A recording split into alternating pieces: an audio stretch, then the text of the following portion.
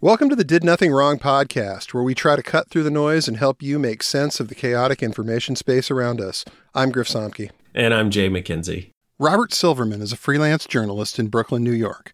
His work has appeared in the New York Times, ESPN, The Daily Beast, HuffPost, The Guardian, Vice Sports, Deadspin, The Outline, and more. His work on the far right is some of the most insightful and detailed around. We're huge fans of his writing, and we're thrilled to have him with us here today. If you like what you're hearing, please give us a rating and a review on the app that you're listening on. Be sure to subscribe at didnothingwrongpod.com to get our content straight into your inbox. All of our work is free, but we're extremely grateful for paid subscriptions and donations that ensure that we can keep doing this important work. Thank you.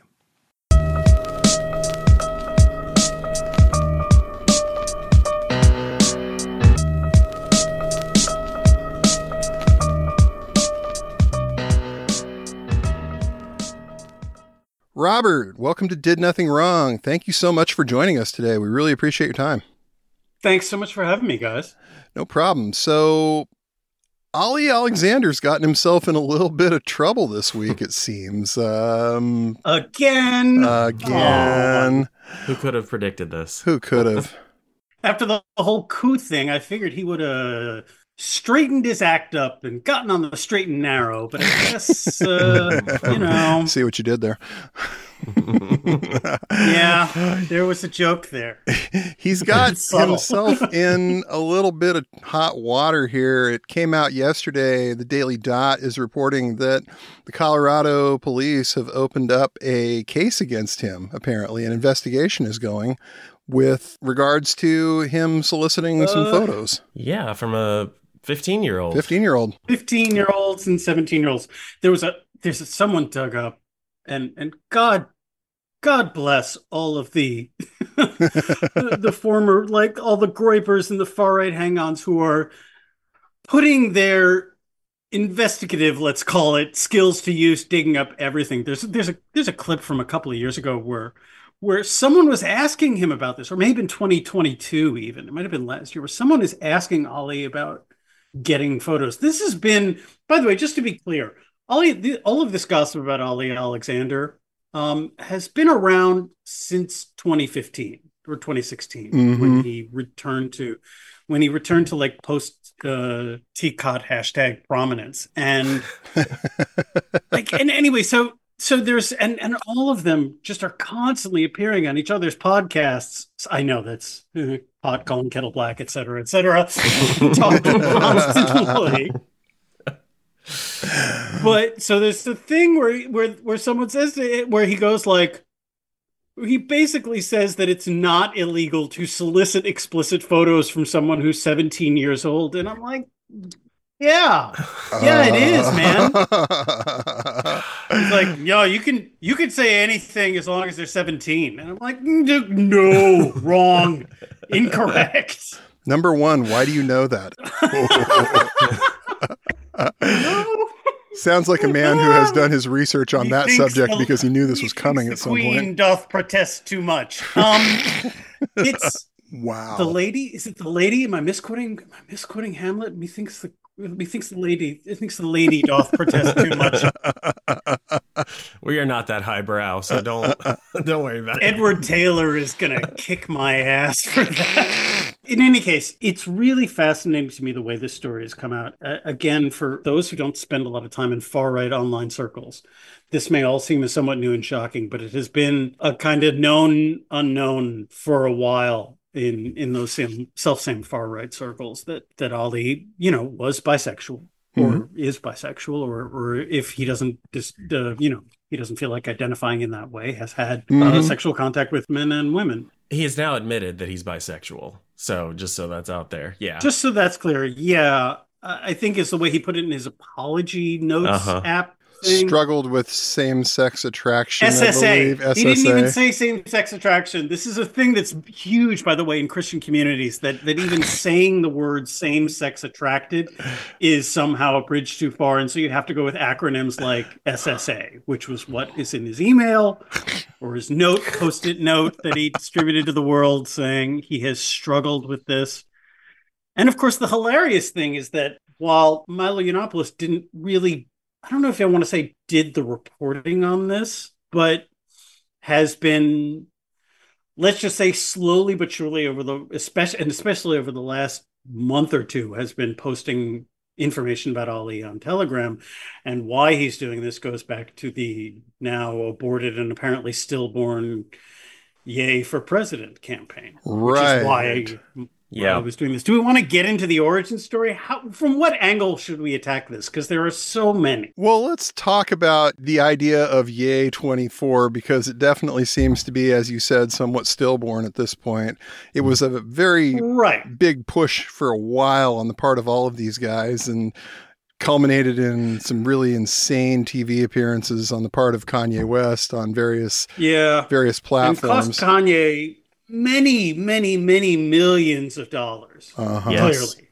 So Kanye West, he made noises about running for president in 2020. He also did the same. I think he even talked about it sort of a tossed off kind of way in 2016. But in 2022, he decided, no, I'm going to take the plunge. And Kanye West is going to run for president under a platform of, I'm Kanye West and I'm running for president, I think is the best way to define it. Pretty much.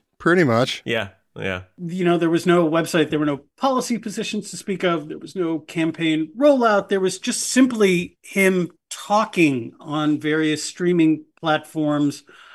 And those conversations were increasingly dovetailing into straight up anti-Semitism and talks about. Can we mention a certain World War II era German leader? We can. Oh yes, go right ahead. Right. Yeah, he was full on with Hitler did nothing wrong. Yeah, and it was all intermingled with these. Look, Kanye has a tracked history of struggling with. He described it as bipolar disorder with certain mental conditions, but this loggery extreme of information came out where there were Jews hiding under every single cover, and they were all out to get him, and somehow they were affiliated.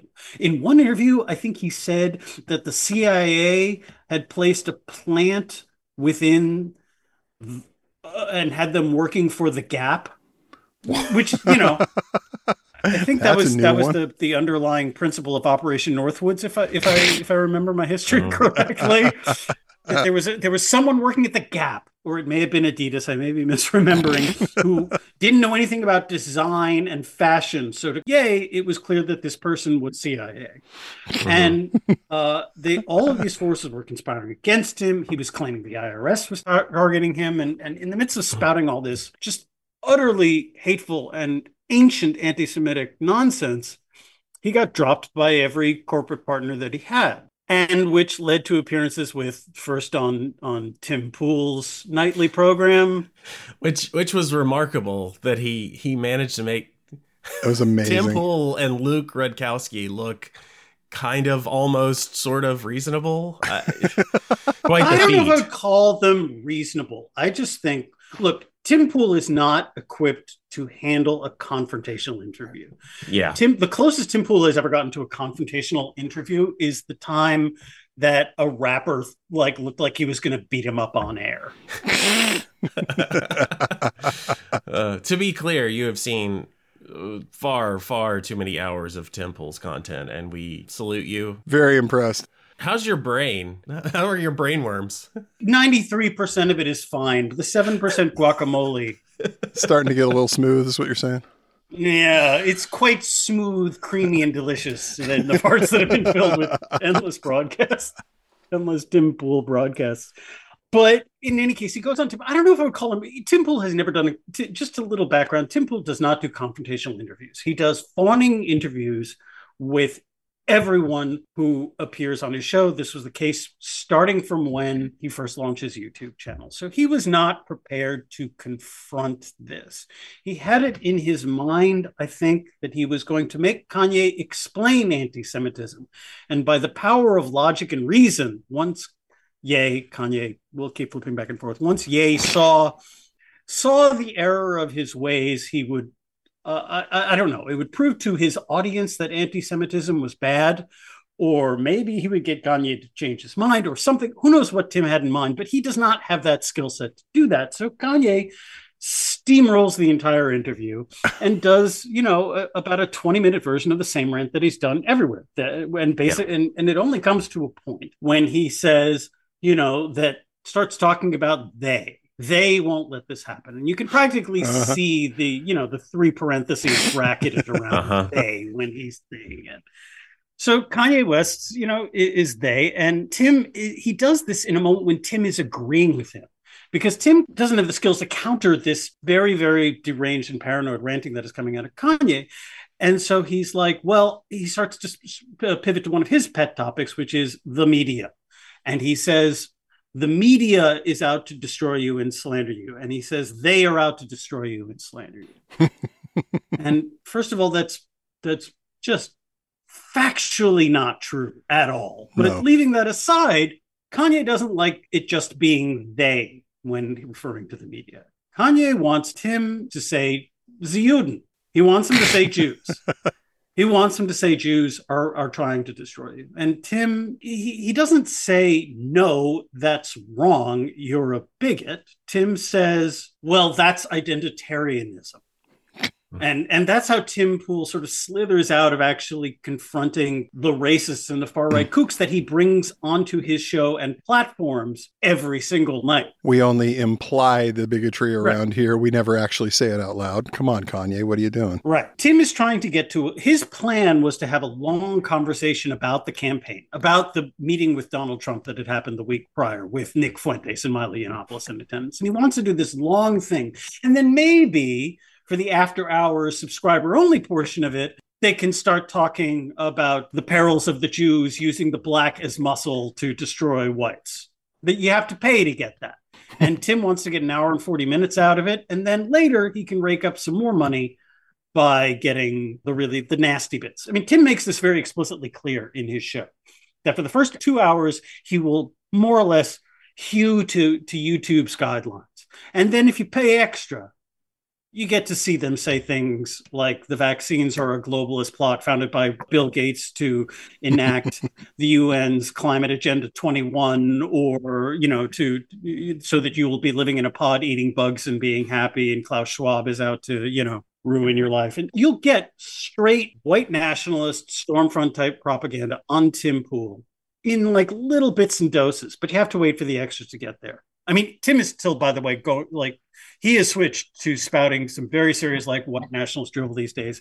His main thing that he says these days is that everyone should leave the cities, take their kids, homeschool them. By the way, you should also have many babies to repopulate this great country, because all those babies will then vote Republican because they're being homeschooled. It's basically Tim describing the oldest plans for how to build a white ethno-state without explicitly saying it. So I don't want to look like Tim is doing a good job of whitewashing the things that he says. It's not subtle.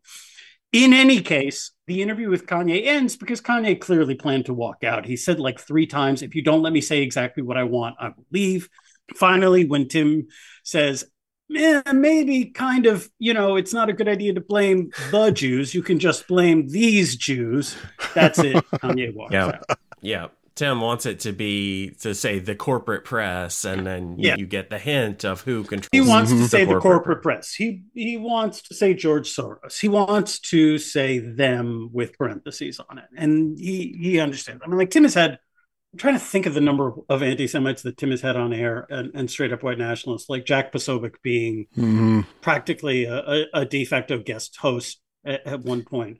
Gavin Wax has made multiple appearances, being very white nationalist connected to the New York Republican Club. Oh gosh, who else? Hotep Jesus has been on multiple instances. John Doyle has made an appearance. Isabel Moody, another, classic Jew hater, has made an appearance. He has, once Cassandra Fairbanks took over the booking duties for his show in the fall of 2022, the guests went, just veered. They took a right turn, a hard right turn. And Tim doesn't have any interest in vetting or learning about his guests. So I was going to ask you about that, because even 2 years ago, he was trying to say that Trump supporters hate him, and he was still trying to be this kind of centrist, not all the way in. We can go back to Ali in a second, but Tim Pool, I wrote, we can include it maybe as a link in the pod, but if you'd like to read it, I have a long feature on Tim Pool and how he self-radicalized. Just to be clear, your piece is like the definitive study of Tim Pool, so people should read it. We used it a lot when we did our episode on him, so thank you. We are really... Wow. Of course. It's the basic thesis is something that Becca Lewis says, which is in the story, which is that there's been, and especially in 2020 and 2021, when I was working on this, is that there's been a ton of research done on how online rabbit holes radicalize users. How, falling into a 4chan hole or a Reddit hole or a Discord hole or whatever will lead to radicalization by people consuming this. There is a lot less study done on audience capture, which is how the process of creating content on these platforms radicalizes the creators themselves. And that's the basic gist of the story, which is what were the market conditions and what were the forces that led Tim Pool down a path where he's gotten way, where he's, again, talking about like leaving the city and make sure you buy chickens, because when the hipster coffee shop residents are starving after the Civil War and come to your door, you will have a gun and be able to shoot them if they try to steal your chicken. How Tim Pool got to that place. But like a lot of it, I think, is guns. He got heavily into gun culture. I mean, he has said this himself, he is heavily armed. He has, in his compound in West Virginia, he has a serious armament. In addition to, he has said, armed guards on staff at all times. So Tim Pool right now is and his first sponsor was one of those like ready meal, like doomsday survival. My Patriot Supply, wasn't it? Yep. Yes, My Patriot Supply. Yeah. Code TIMCAST for an extra discount on the beef bourguignon and the mac and cheese. Yeah. Mm-hmm. Tasty. We've gotten a little afield, but in any case, going back to Kanye. So Kanye, after the Tim Pool visit, decides that more media, or Kanye's brain trust, which is Milo and Nick Fuentes, by the way, at this point, and Ali, have decided that going on InfoWars because Alex will just let him say whatever he wants. Tim Pool is an NPC, and you're a real human being. So no one's ever heard of Tim Pool. You're the legend that is Alex Jones, and you were fighting on the front line, and now we're here with you. You got some other superheroes part of the Avenger movie fighting for Christ. You're not a Nazi. You don't deserve to be called that and demonized. Well, I see good things about Hitler also. I love everyone, and Jewish people are not going to tell me you can love us, and you can love what we're doing to you with the contracts, and you can love what we're pushing with the pornography.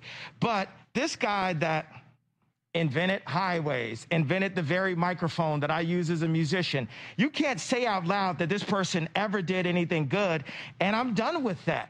I'm done with the classifications. Every human being has something of value that they brought to the table, especially Hitler. Look, I love Jewish people, but I also love Nazis. I don't think Hitler was a good guy. I get the Hugo Boss uniforms, amazing. But I mean, just because you're in love with the design, you're a designer. Can we just kind of say, like, you like the uniforms, but that's about it?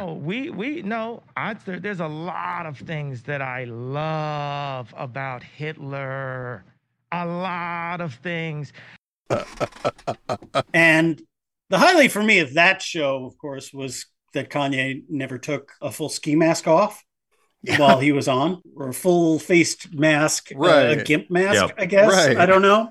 It was wild. Kept imitating Benjamin Netanyahu using whatever it was, a fly swatter, some kind of puppet. It was a fishnet and a bottle of Yahoo chocolate drink. Yes, and kept speaking in a sing-songy, hi.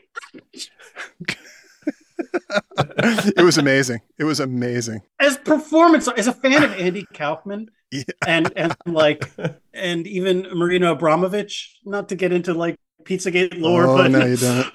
As an actual Marina Abramovich fan. Oh, so of course you don't like them. Of course. Yes. Oh. Look, I've done some light spirit cooking. What? It's not a big deal. Oh God! How much children's blood have you? Oh, had to so drink? much for the tolerant left. Oh, just marinating in a Danachrome over there, huh? It's more of a digestif than anything else, let's be clear. The main course is far worse. In any case, so after the Alex Jones appearance, Kanye's political campaign, as it were, pretty much disappears. I'm not clear from the reporting that's been done, nor have I done any on my own. But basically, what it seems like happened, according to their various, posts on social media, is that there was a power struggle between Milo, Ali Alexander, Nick Fuentes, to a sort of somewhat lesser degree, Laura Loomer, also over who actually would be working on this campaign. And when I say working on the campaign, I mean getting to slurp deeply from the gravy train that is Kanye West paying for this stuff. Yeah, exactly. Chief Minder. Yeah, there was a fight between Milo, evidently, and Karen Jorno. Also, he billed Milo for $100,000 for consulting and various travel fees and something else. There was a question about what percentage of that constituted actual work. I think he only got something like 40 grand for his weekend just hanging out with Kanye.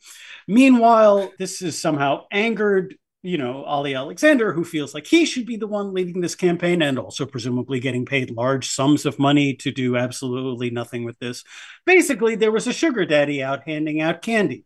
And all of these people were desperate to be the one getting the most candy.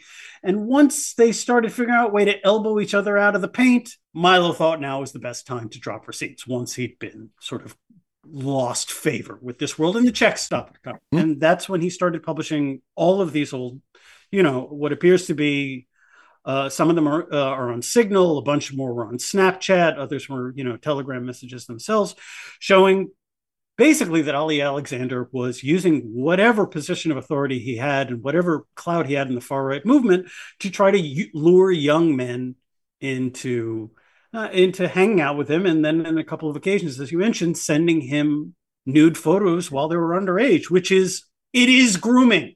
Yes. Yeah. All of you people who have been screaming "Okay, groomer" at every gay person within their orbit, or beer company, or library, or children's hospital that they can find. Guys, we found it. El Dorado. It's right there.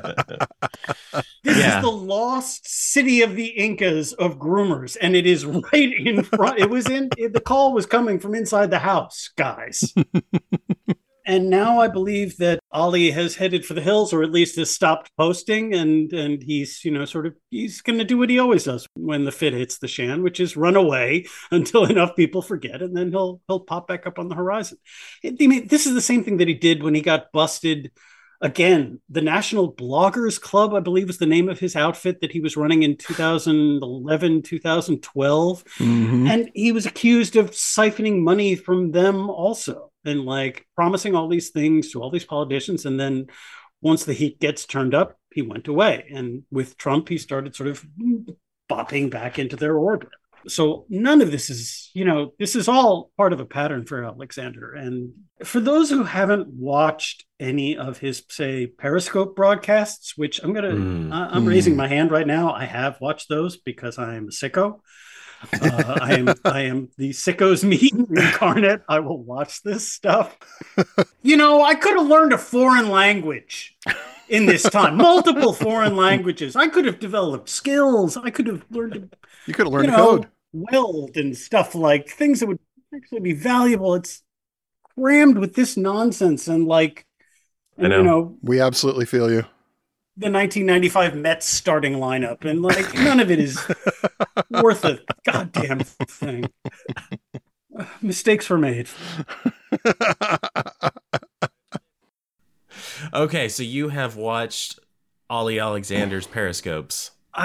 Sorry, I apologize. Sorry, Mom. I did it. Sorry, everybody. Sorry to all the people who believed in me. I did watch.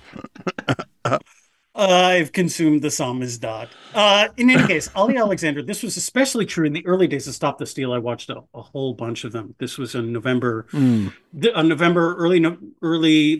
week of November, when right after the networks finally made all the calls for Biden, Ollie Alexander was hosting nightly periscopes to discuss strategy of what is to be done next. He was joined by Mike Cernovich, who has Mm.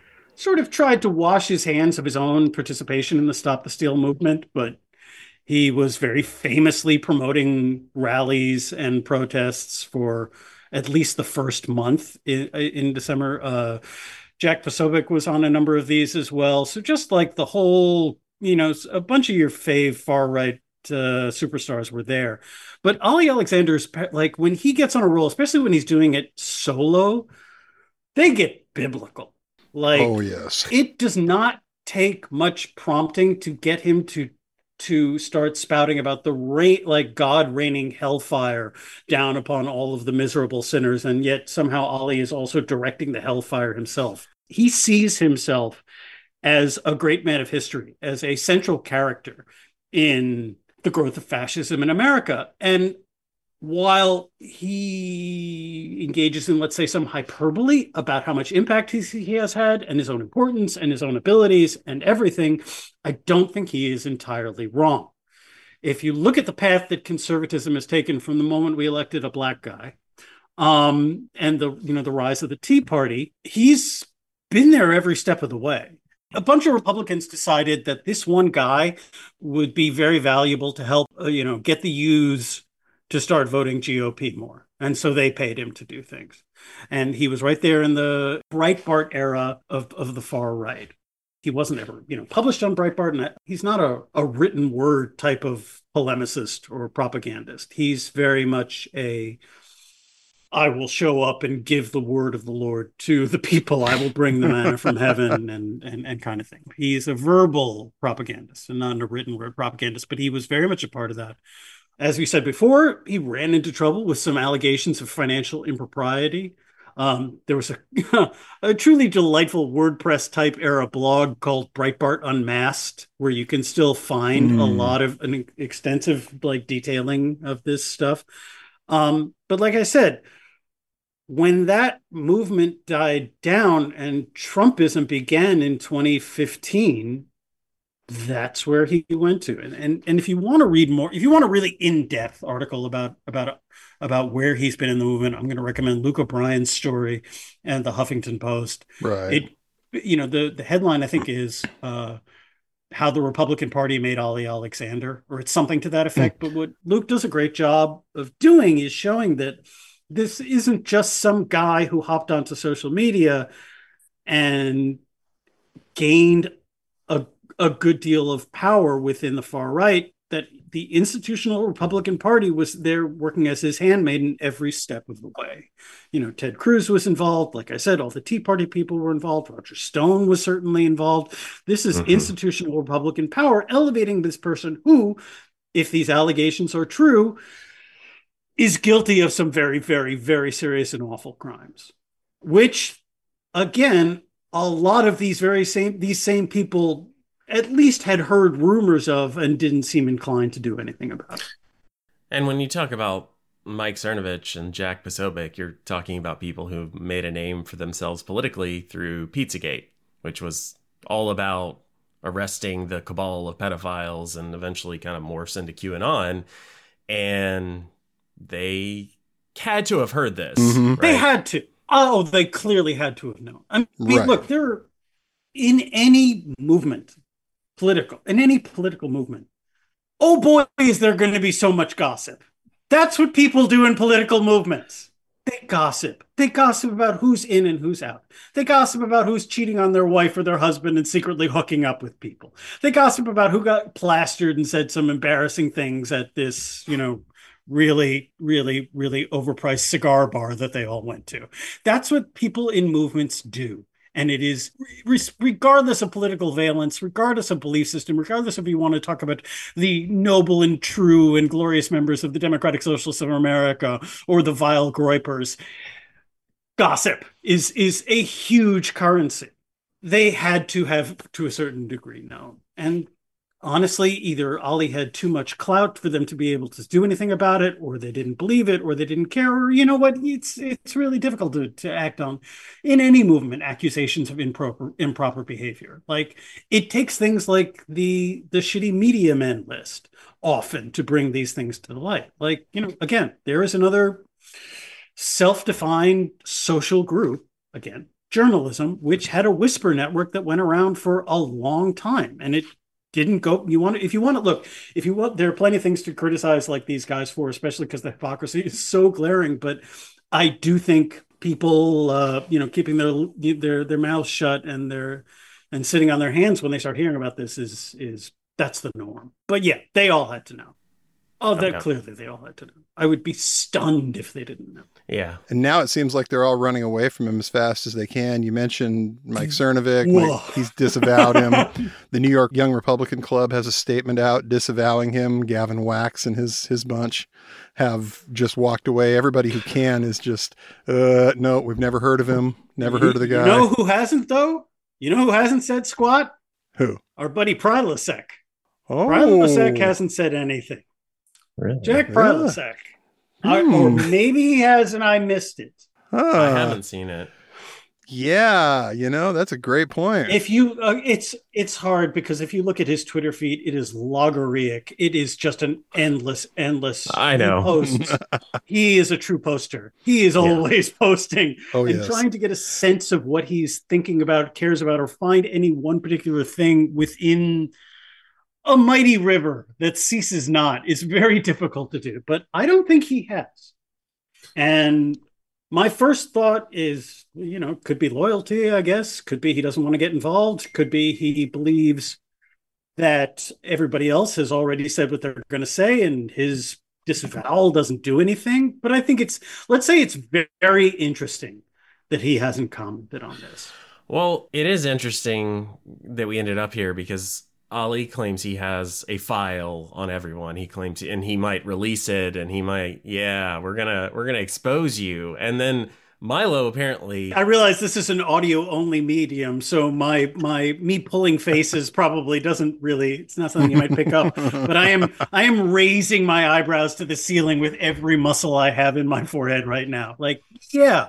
That's another reason why people might not want to take a stand here is because, again, vis-a-vis all the aforementioned gossiping, they've all got dirt on each other. They're all collecting files on each other. And Jack was a nobody. Like, I guess Ali had made a name for himself, like you said, 2010, 11, 12, and Jack shows up 2015, 2016, and is a nobody. And when you're a nobody, you got to hustle. In 2015, he was still angry Game of Thrones fan on Twitter. Yeah. Again, we're going into deep lore, but before Jack Posobiec decided that he was I don't know what he calls himself now, a pundit or a reporter or whatever, or before he decided, constructing this entire fictional identity for himself as someone who should be listened to about anything, he was just running around getting extremely mad about Game of Thrones going woke. That was how he got online viral hits. I mean, they weren't describing it as such, but like he was screaming about that. He was screaming about Marvel movies being woke. He was a conservative cultural commentator under the username Angry Game of Thrones fan. And then, of course, at the Republicans at various events and in the RNC, he starts sidling up to prominent white nationalists and throwing 3 parentheses around tweets because there's clearly money to be made there. So yes, so Jack has and again, I'll defer to the SPLC's, extensive reporting on this. He has a long history during that time, especially in 2016, 2017, 2018, of collaborating with white nationalist and far-right fascists, both in the U.S. and abroad. Like he's an internationalist. So also, just as a note, I've had people who are native born, like Mandarin speakers and can speak fluent Cantonese, like listen to that. And like, it's not good. Yeah. He claims to be fluent. And yeah, he claims that he did. He spent a little time in China. So apparently it didn't take. I'm not going to name the person, but someone who I'm an acquaintance with who is. I made them listen to it. One, they were very mad at me for doing that. They were like, why is this dead-eyed, ferret-faced person important to you? Why were you subjecting me to this? I mean, look, Richard Spencer, by the way, the dead-eyed thing, Richard Spencer has commented on how Jack freaked him out. So that's not, I'll defer to Richard's evaluation here. But I made them listen to it. I was like, I'm going to play this 10-second clip. Is this person fluent? And they said, no, that's ridiculous. No. So that's just another thing, like when he would put former CBS News in his Twitter profile and make stuff up. In any case, yeah. So Ali was of a higher status than Bumblejack at that moment in history. And so who knows? Who knows if he has anything?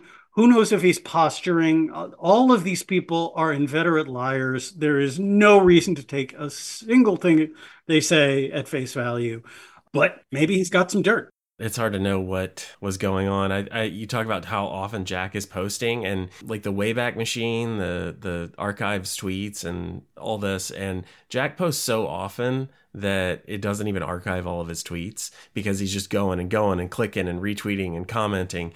And I feel like there's got to be more that this guy did that we just didn't get a record of, but who's to say? Right. And maybe Jack doesn't know what they know. I have a feeling I'm speculating. I have no information, no reporting. I'm just guessing.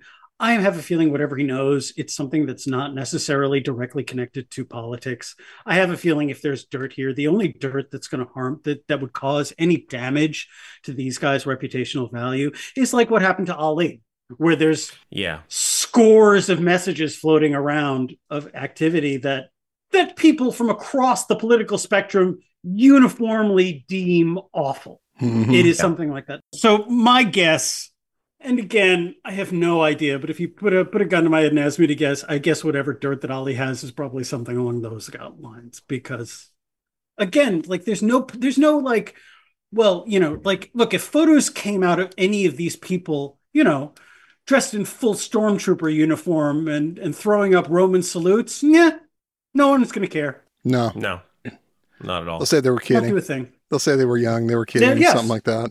Yeah.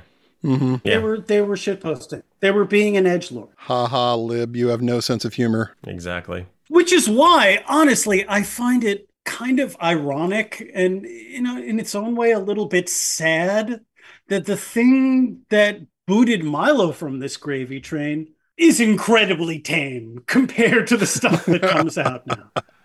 Yeah, it's a whole different world now. Like in 2016, when the audio and the video from Milo appearing, I think one was the Drunken Peasants podcast, another one was when he was appearing on, it was either Rogan or Rubin's show. This was a stock joke that Milo was telling at the time. He did it a lot. The stock joke was about some priest, is that he learned how to, pleasure people orally thanks to a priest. Right. Like it's like something that was a joke that he told. And then the Drunken Peasants show, he went a little further and he started saying something about how, well, in the gay community, that when young men, often gay men, are isolated, often there are ways that, older gay people will interact. The sexual activity, like, part of it is true, is that for younger gay people, finding a community of older gay people that they can talk to and relate to is a huge part of the process of coming out and learning to accept who you are. That part, absolutely true. When it gets into predation, no, that is bad. No, bad. And Milo didn't sort of make a distinction between those, but that's what he was saying. Compared to the things that we hear now, I don't think anyone, like, if that happened now, I don't think anyone would really blink twice, even within the context of the entire far right going into a trans panic and like reenacting the gay panic to and satanic panic at the same time. Like, I don't think that would cause him to get kicked out of Breitbart. I don't think that would make him lose his book deal. I don't think, or disinvited from CPAC, all the things basically excised to the point where he's, doing home shopping bits on a militant Christian shopping channel. Like, it wouldn't have gone down that way these days. So I wouldn't say I feel bad for Milo. How could you? I think it's the kind of thing that he probably feels a great deal of resentment about. Let's put it that way. Right. Yeah. Or feels like he has gotten unjustly given the short end of the lollipop. Yeah. Fuzzy end of the lollipop, short end of the stick. You're mixing your metaphors, Bob. God damn it. I think we're in agreement, though, that unless there are actual criminal charges here against Ali, then he's going to be back. Apparently there are. Yeah. I mean, that's... He's going to find a subsection of the right that doesn't care, or they're going to hate Milo more, or they're going to hate Nick Fuentes more. Like, somebody's going to find him and find a use for him. I don't have my finger on my pulse of like the Groyper movement and all the spats that they've gotten into to really, like, maybe you guys have some more insight about how they're dealing with this. Because I certainly, again, I've seen a lot of posts by people who are mad at Nick for essentially turning a blind eye to all this. That part seems clear that Fuentes certainly knew, at least according to the screenshots that have been posted. Not like I'd expect a 24-year-old like white nationalist to to do the right thing here, but that apparently has pissed off movement fascists. That certainly didn't go over well. No, it's been called out multiple times, and he's getting criticized for it. But also, one of the people that is accusing Ali or is wrapped up in the scandal and who allegedly sent these text messages to Ali is still defending Fuentes. It's Smiley. He's still responding to people and defending them. And why in the hell he still wants to be part of Nick Fuentes and America First, and why he's doing that, I don't know. But there's a lot. And the amazing part about that is that Smiley is now, as of just right now, getting criticized by Nick Fuentes for like, well, why'd you lead him on like this? Why'd you send him those pictures? If we're all being honest, everybody knows what they're doing. With regard to these stories, when Lance, who is probably a bisexual, is flirting with Ali, and Lance is 17 and Ali is older, and Ali's interested in a teenager, which is wrong, and Lance is trading his sexuality for a political favor, we all know what that is. We've all seen that before. And many people in politics or other industries have participated in that. And it shouldn't happen. But it does. It's wrong. It's wrong that you have people that are using their position and status for sexual favors. It's wrong, especially when they're homosexual. It's especially wrong when they're involving minors. And it's gross. It's also wrong that whether it's women or it's boys, that they would use nudity or their sexuality to try to get a leg up professionally. That's also wrong. And I think that, by the way, at 15, 16, 17, I think you know what you're doing. Blaming the victim. Yeah, so now it's the 15-year-old kid's fault. Blaming the underage victim. They absolutely are playing the GOP's hits, man. Absolutely That's some Freebird stuff. What was he wearing? What was he wearing? Smiley? So he was asking for it. Was he dressed provocatively? Did absolutely. He go down the wrong alley at night? Okay. Thanks, guys. I mean, why he would do that? Well, because there's no future for Milo's not going to leave a movement of young boys into the far right's vanguard, and Ali certainly isn't. I mean, for better and absolutely 100% for worse, like Fuentes is the only game in town for all these guys who shit posted themselves into a fascist corner. So he doesn't really have a choice. Again, that would be my guess. I don't have any proof. I'm guessing here, but what's there to do? I mean, one path would be to renounce all of this entirely, take every DM and email you've got, find a well-meaning reporter and give them everything. And by the way, Smiley, if you are watching this, my DMs are open and my contact information is on my Twitter bio, and you want to talk, I'm available at any point. I'm happy to hear anything you want to talk about with regards to these people. But I think he's making a calculating decision about how to handle this. I doubt it'll work, but you know.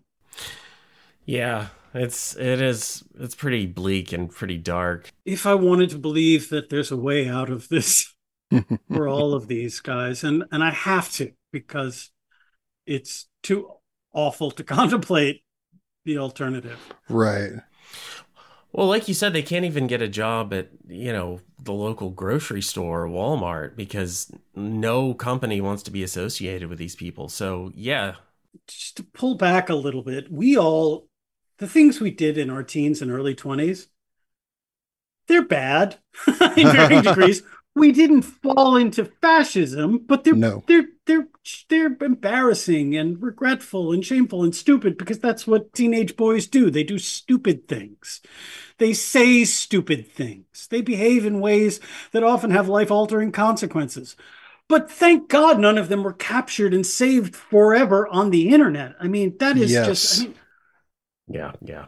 I'm trying to think of the dumbest thing I've done. And, granted, none of it, it all pales in comparison to this. But there are embarrassing, awful things that I've said and done. And I am blessed to be old and washed enough that none of it was captured up for posterity, and it wasn't even like emailed about. We weren't emailing each other about that stuff. It just happened. It got relentlessly talked about at school and gossiped up at the wazoo, and you were made a pariah, and that was the end of it. But it was forgotten in the balance of time. And it wasn't going to it's not like you purposefully tarred and feathered yourself forever, which is what these kids are doing. But I have to think there's a way back even with that. I have to think there's a way for all of these lost boys that followed an absolute shithead racist Robin Hoods. Not Robin Hood. Who am I thinking of? Pied Pipers. Sorry, out of this. Not Robin Hood. Robin Hood was good. Pied Piper luring. Got it. Right.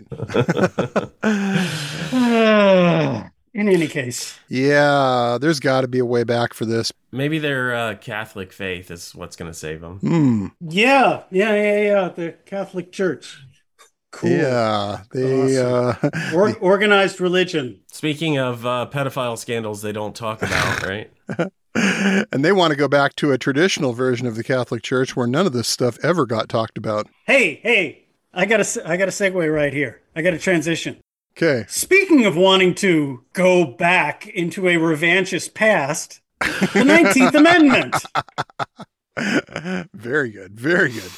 Bravo. Smooth and cool as the other side of the pillow. Indeed. They keep talking about this lately. The 19th Amendment. They want to repeal women's right to vote. This is so ridiculous that it's hard to believe that they're talking about it, but they're definitely talking about it. Yeah. I forget where it was a kind of thing that, what would be the origin story of repealing the 19th Amendment and denying the vote? I couldn't for the life of me dig this up and get a definitive, inciting event for who was the one that started pushing it. But I have certainly watched, again, shame to me. I have certainly watched a number of podcasts and Twitch streams in which largely female even. Yeah. I know. Hosts. Again, I know Ann Isabella Coulter Moody is one of them. And Coulter has been one for a long time. And that was the kind of thing she would say as trollishly when, in between Bill Maher appearances. But they seem sincere. Now, to be clear, there is no, the Constitution in this polarized political climate. Get you a CNN job. Yeah. In our polarized political climate. I'm a 30th pundit. It's polarized. Very bad. Polarized. There is no way to pass any kind of constitutional amendment. You could not even get a constitutional amendment saying that dogs are good and cool passed, I don't think. Yeah. That would get tied up in committee. It would never happen. So the idea of removing women's right to vote is not something that has any kind of popular momentum or backing, or let alone is going to happen at any point soon. So if they want to get their britches in an uproar, like in a twist, getting mad about this, okay. The reasons for it are simple, because if somehow you were to remove women from voting, well, then, Republicans would win every single election and then be able to rewrite the Constitution to their heart's desire. Absolutely. So as a political strategy, sure, I think to make it sense. I think the goal isn't an actual, though, on paper amendment to the Constitution. The goal is just, one, to say outrageous things that will get people to listen. And because a woman saying, take away my right to vote, well, yeah, you're going to smash those buttons and hear why, even if it's awful. He said, raising his hand and saying guilty as charged. And, but I think the other The secondary effect, though, is to try to sort of gently nudge women to stay home.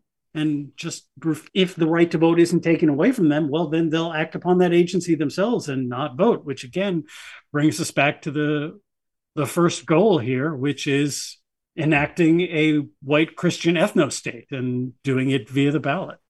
Yeah, and I think realistically, there are still a lot of women in this country who listen to their husband and vote alongside his politics. I mean, if I'm being honest, there are women in my own family, not my wife, but my parents and grandparents. This was kind of just accepted as the way things are. We're in Tennessee, we're in the South, and it is a sort of traditional thing. So if the men get this sort of license to tell the women either to not vote, or if you're not going to vote with me, then you can't vote, then that does mean less people show up. Yeah. And they're fine with that. There was an excellent Substack post by Sam Criss.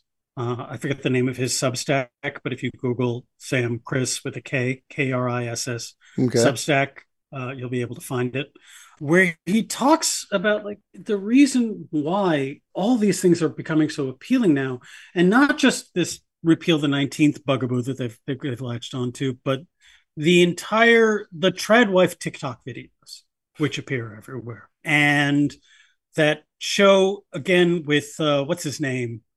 Sovereignty Bra. Sovereignty Bra, who is a co-host on that show, which is just one pickup artist humiliating like women who have an OnlyFans account. And again, the kind of thing that you will see all over your feed, unfortunately. The reason for those is because of the basic principle of a deeply patriarchal run society is that if you limit women's value to being a birthing pod, if you say that women exist only to propagate the next generation, and that is the sole reason for their value, that may seem limiting and dehumanizing and awful for most women. But for a subsection of women, what it does is provide an incredibly concrete set of rules and structures that you can follow. It gives your life meaning and order. And I don't think you can downplay what might seem attractive about a life in which there are very strict rules and very strict orders to be followed, no matter how grueling, difficult, and deadening it might feel. At least it is an ordering structure which provides value to their lives. Natalie Wynn did this. Again, this is a great video. She posted ContraPoints. Natalie Wynn just posted it, talking about J.K. Rowling and J.K. Rowling's transphobia, and comparing the transphobia of J.K. Rowling to the homophobia of Bryant. What's her name? Anita Bryant. Her first name. Anita Bryant, thank you. Right. And what Natalie does brilliantly is shows that they are absolutely running the same playbook. It is from the things that they say about, I'm just a mother who wants to protect her children, and you are harming them, and you are recruiting them, and you are grooming them, and I am standing up for my rights as an American and a mother. They are lockstep with the transphobia that appears today, and the critics of the women's movement are exactly the same things that J.K. Rowling is saying now. But she says this in her video, and it's again, cannot recommend it higher. Subscribe to ContraPoints, watch ContraPoints. Also subscribe to Did Nothing Wrong, but ContraPoints. It's an excellent breakdown of this about the why would someone think that The Handmaid's Tale is like an instruction book and not a work of fiction. There are legitimate reasons and fears that it plays into, which I don't think should be downplayed. It's the reasons why people are attracted to all kinds of fascistic and hierarchical societies, even if they are oppressive. It's because at least that's an ethos, man. Yeah. And it's a simple one. Yeah, it's an ethos, man. Right. Say what you will about the tenets of Margaret Atwood's world of I forget the name of the country, but like say what you will, but like knowing what the rules are, knowing how to achieve success in those rules, knowing how to break those rules, that is appealing. And for women who want to go back to this, I think that's exactly what they're hyping into. And yes, the role of women has gotten vastly more complicated and more difficult. Women's liberation has not in many ways made things easier for women. It has just made the needs and the demands and the strictures more difficult and foggy and harder to navigate. I say this, of course, as a woman myself. So, look, I'm a good ally, but so I'm trying to say. Well, and there are women who want to stay home and don't want to have this career, and it does not appeal to them, but they also sometimes feel like they have to. Right. For women who just want, like, raising kids, it is harder than any job you will ever do for those non-parents out there. It is harder. Woman who does that full time, no one is downplaying the difficulty of that job or just wanting to just have that job. It's when it crosses over, when it stops being a choice, is when things get scary and frightening. It's a choice that can and should be respected. And I think again, I can only speak to the, lefty circles that I run in. If someone says that's what they want to do, they're not going to be looked down on for it. They really are not. There are economic realities in which in some situations and in some cities, like having one husband as the breadwinner and one person as the child getter is actually cheaper and more like financially beneficial. I've known teachers who quit for that reason. Yeah. Because they just, like, if you're living in a big city and you yourself do not have a high paying job, whichever parent it is, the father or the mother, or the father and the other father, or the mother and the other mother, whichever party is not making enough money compared to full-time daycare and after-school activities, sometimes, it's about the money. So for whatever reason someone might make that choice, again, I can only speak to the worlds that I operated in, the evil Brooklyn, in like latte sipping media circles, of course, kombucha drinking, hello, Antifa communist. Antifa super soldiers. Among we Antifa super soldiers, it's like, there are reasons why that would be. It's the removal of choice is when it becomes terrifying, and what that removal of choice indicates, and what the society that they crave comes back to. Look, I even get why, like, all of these dinguses posting like Bronze Age pervert and all of these horrible memes, or spending money to like irradiate their testes because they believe it'll improve their testosterone. I understand what I feel like I understand what the appeal is and why they're turning to that. Life these days is so much less ordered, complex, and understandable. And what fascism does better than anything is provide those answers in simple, easy to read form with like instructions and everything that you can follow and do it. It's why I like cooking so much, you see, because if you buy good ingredients, you find a good recipe and you follow that recipe, you get good food. And if you make it for other people, those people are happy. They never question your motivations for making that food, or your stylistic choices, or your reporting perspective, or difficult, cloudy debates about art and aesthetics and all those things. No. You cook food, you do it right, people are happy, and thank you, because it's simple and clear. Like fascism. Cooking is fascism, is what I'm saying, and that's what. Choices are hard, man. Choices are hard and often have unforeseen outcomes, which are terrifying and can never be anticipated. No, definitely. Except when, making a nice omelet. But I'm not sure how we got to cooking. I've utterly derailed this podcast. I apologize to everyone listening. No way. This is great. But it's like, it's really weird. And again, to go back to my old buddy, Tim Pool, the female guest that he have on all believe this and this about this. He had an article on his website from his former producer, who has since left the program, directly and derangedly, like, saying that not only, like, well, if we can't ban all women to have the right to vote, then only women who give birth to children should have the right to vote, because women who don't are not contributing to the great glorious future fatherland, and therefore have no stakeholders when we ascend to the Godhead. And so then only women who give birth to kids would be allowed, which I guess it's terrifyingly incoherent and awful. The one question I have about all of this is, like, how do they ever expect to win another election with this kind of stuff out there? I mean, women, at least the women that I know, sure love being told that they're vote for us so we can take away your right to vote. They sure love hearing that kind of thing. And I really find myself thinking, like, how do they expect to ever win another election while women can still vote? I think they have given up the ghost on actually persuading anyone of anything. I think the mantra of the Republican Party for the foreseeable future is a pure, unadulterated power grab. It's voter suppression. It is taking control of state legislators to, if they can't suppress enough votes, straight up overturning the result in any and all states, which only by the thinnest of margins didn't happen already in 2020.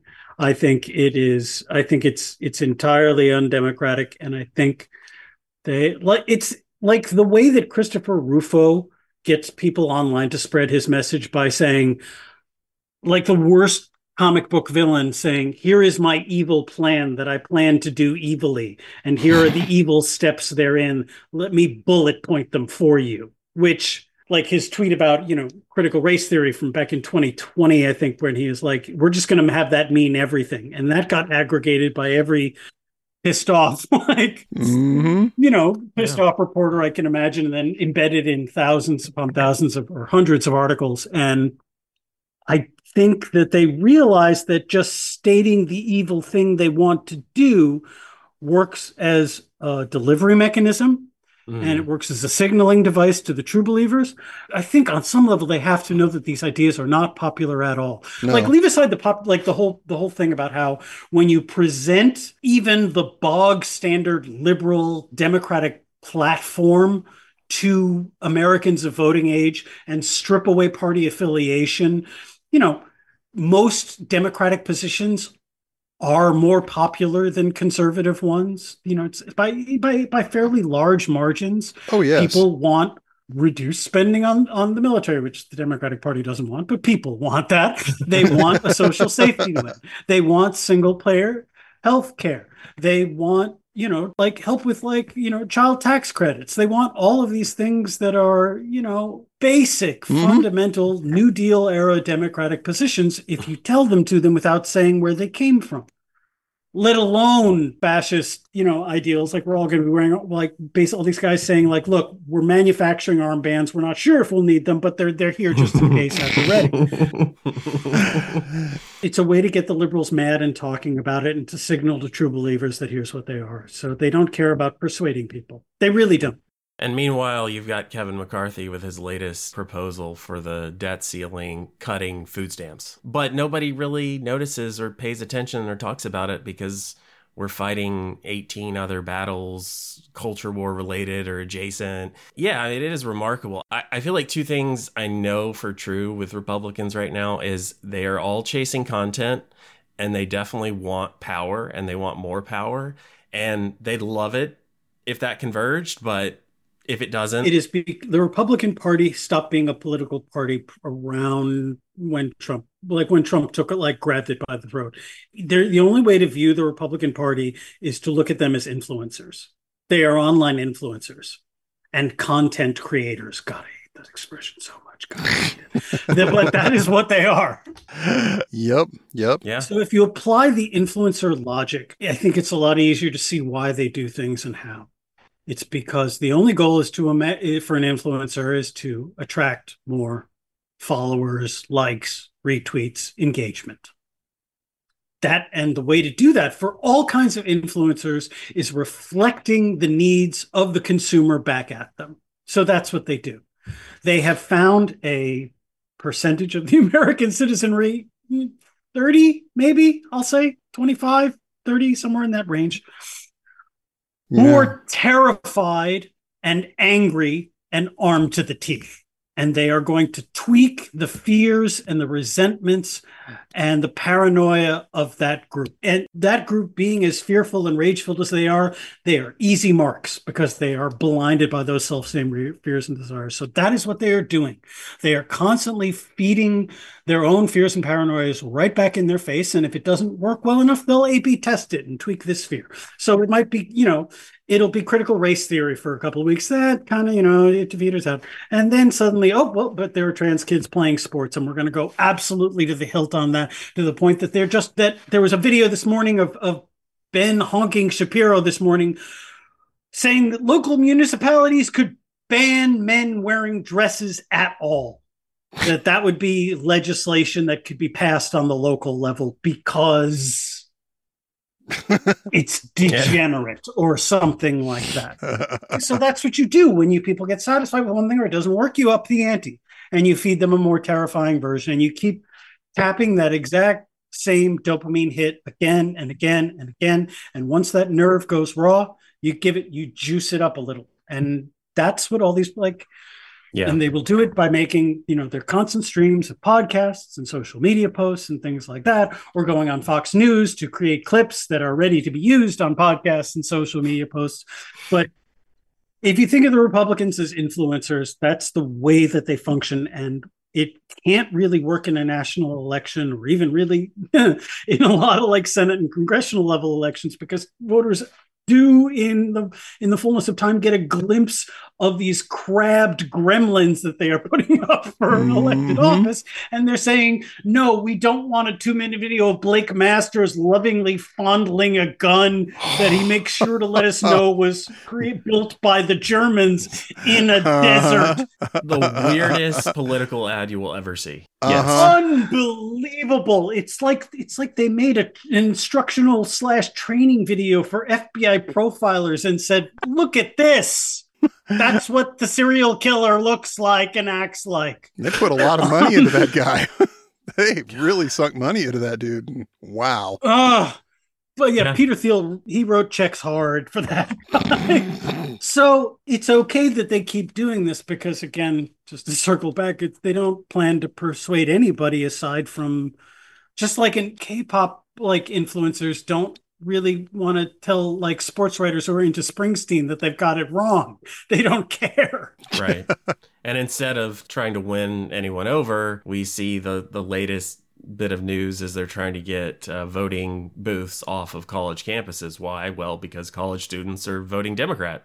Yeah, they did in Wisconsin en masse. They really, really came out and voted. And they don't want that. Yeah. They definitely don't want that. They can't win on those terms. Voters suppressing voter turnout has been a Republican. It goes back to the Southern strategy. That is again, that is not new. For the last 50 years, Republicans have known that the way for them to win is to get their diehards to vote as hard as they can and to stop young people, stop women, stop people of color, stop Juden from voting, and that's how they win elections. Yeah. Sorry, I promised to stop doing German accents, but Judenmaus. What you're saying earlier, I wanted to ask about the Lebensraum and the living space that they're after. And I mean, it sounds like they're reading off of Nazi pamphlets. Honestly, with a lot of this, with who we talk about and what we're dealing with, people kind of ask, well, what do we do? Or how does this end? Or where does this go? And we don't know. We don't know. We don't know. And I think right now we are in that stage of dealing with the lone wolf, the random acts of violence from extremists who may, take it upon themselves to do something. But again, does that help or hurt them? Or does that instill enough fear in the left? We just don't know where it's going. I'd love to. Well, look, I'm not an activist and I'm not a political strategist, that's for sure. So as far as what people should do, it's the same old saw. Act locally. If you have time to volunteer, register people to vote in your town. I think one noble thing that people can do during a dark age is just to continue telling the truth. Yeah. Look, I lost faith a long time ago in the ability of anything I report or write to have an impact. And again, for all of you listening along, I'm making some air quotes right now. So. I never look at anything I read or report in terms of impact. It is monks during the dark ages time. It is, I am going to make sure that there is a record of true things somewhere so that when humanity hopefully does begin, the slow arc towards justice again, there will be a record of what was said and who did what that is true. That's the way that I, when I'm depressed about all of this or feeling utterly hopeless, which happens a lot, I say that is the job. The job is to have a complete record of true things, which, has always been the job of journalism, is to say things that are true. Here is a true story. And at its goal, that's it. That's it. So I say to anyone who's listening, it's like, what can you do? There are community groups organizing in every single part of this country. Find one thing that you care about. You can't do everything. Is it climate change? Is it voter registration? Is it outreach programs to at-risk kids? Is it LGBTQ crisis centers? Is it suicide hotlines? I don't know. There are certainly no shortage of fires burning everywhere, in addition to the literal fires that are burning everywhere. So, especially if you're in like California or something like that, pick one. Everyone's lives are busy and we're all working harder than ever. Find 1 or 2 hours a week to volunteer. It will speak to other people. It will also has the extra added benefit of making you feel better. It makes, rather than, remaining in your room and staring at a screen, which only makes all of us feel worse. So what's going to turn us out of it? You ready? I'm going to get esoteric here, guys. Ready? Yeah. Ready? Absolutely. Yeah. Prepare yourselves emotionally and spiritually. I'm going to quote the Japanese poet Issa, and I'm going to quote a haiku of his, and it's snail. Climb Mount Fuji, but slowly, slowly. That's my advice. That's great. Wow. Sometimes I think it's inchworm. It might be inchworm climb Mount Fuji. And again, if I've misquoted the poet Issa, then, I'm going to hell. But the sentiment is the same, I think, regardless of your translation. Yeah. That's it. That's it. Find something you care about. It'll help. How much? I don't know. Maybe we cannot. Maybe there's nothing to be done about this wave that's about to crash down under us, but do your part. You'll feel better. It'll make you feel good about yourself. I need to do it more. I'm telling that. I'm telling myself that as much as anything. Yeah. I'm not preaching. We're already feeling guilty here. So yeah. Yeah. But it's good advice. Well, that's the role of the Juden. So make you feel bad. That's why the house Jew is here, to make you feel guilty about it. That's good. It's good that you feel guilty. Robert, thank you so much. We really appreciate your time today. This is gotta end right there. That's it. That's a great event. That's a great ending right there. So yeah, you've been wonderful. This has been a lot of fun, very enlightening. So you're great, man. Thanks so much, guys. I don't have any articles out at the moment, any new stuff. I've got a few things that are in production. I'll be sure to. You can still find me on Elon Musk's fanfic site, otherwise known as Twitter. I'm there at BOBSAIETTA. I'm sure I'll still be there promoting all of my stuff when it's a horrible abandoned ghost town and there are nothing but like tumbleweeds and cat turd too, like roaming the halls. I'll still be there. So you can find me there. And again, I say this, here's something that I said in a couple of podcasts, and it's still very much true. If you think I'm one of those horrible, evil lefties who are out to get you, and you really disagree with everything I say, you know what? Slide in my DMs, and if you're nice, I'll talk. I'll talk to anybody about any of these ideas, and I will give your arguments, feelings, and grievances a full hearing. If someone disagrees, literally, I am inviting you to do a DM slide, but you have to be nice. Fair. You have to be nice. You have to follow like Robert's rules. You have to be nice. Mm-hmm. If you get mad, then the conversation's over. But I'll talk to anybody. So yeah, well, that's great. Awfully magnanimous offer there, definitely. Yeah. Well, again, thanks so much, and we appreciate it, and we definitely need to have you back on. Oh yeah, soon. This is a blast. Thank you, Robert. Thanks so really much for having me, it. guys. Take care. Take care. Thanks for listening to the Did Nothing Wrong podcast. If you want to hear more, you can go to didnothingwrongpod.com. You can also follow us on Twitter at James, the word 4, and the letter M, all one word, and Grizza BJJ, Grza BJJ, as well as DNW Pod. Thanks again for tuning in, and remember, everyone mentioned did nothing wrong.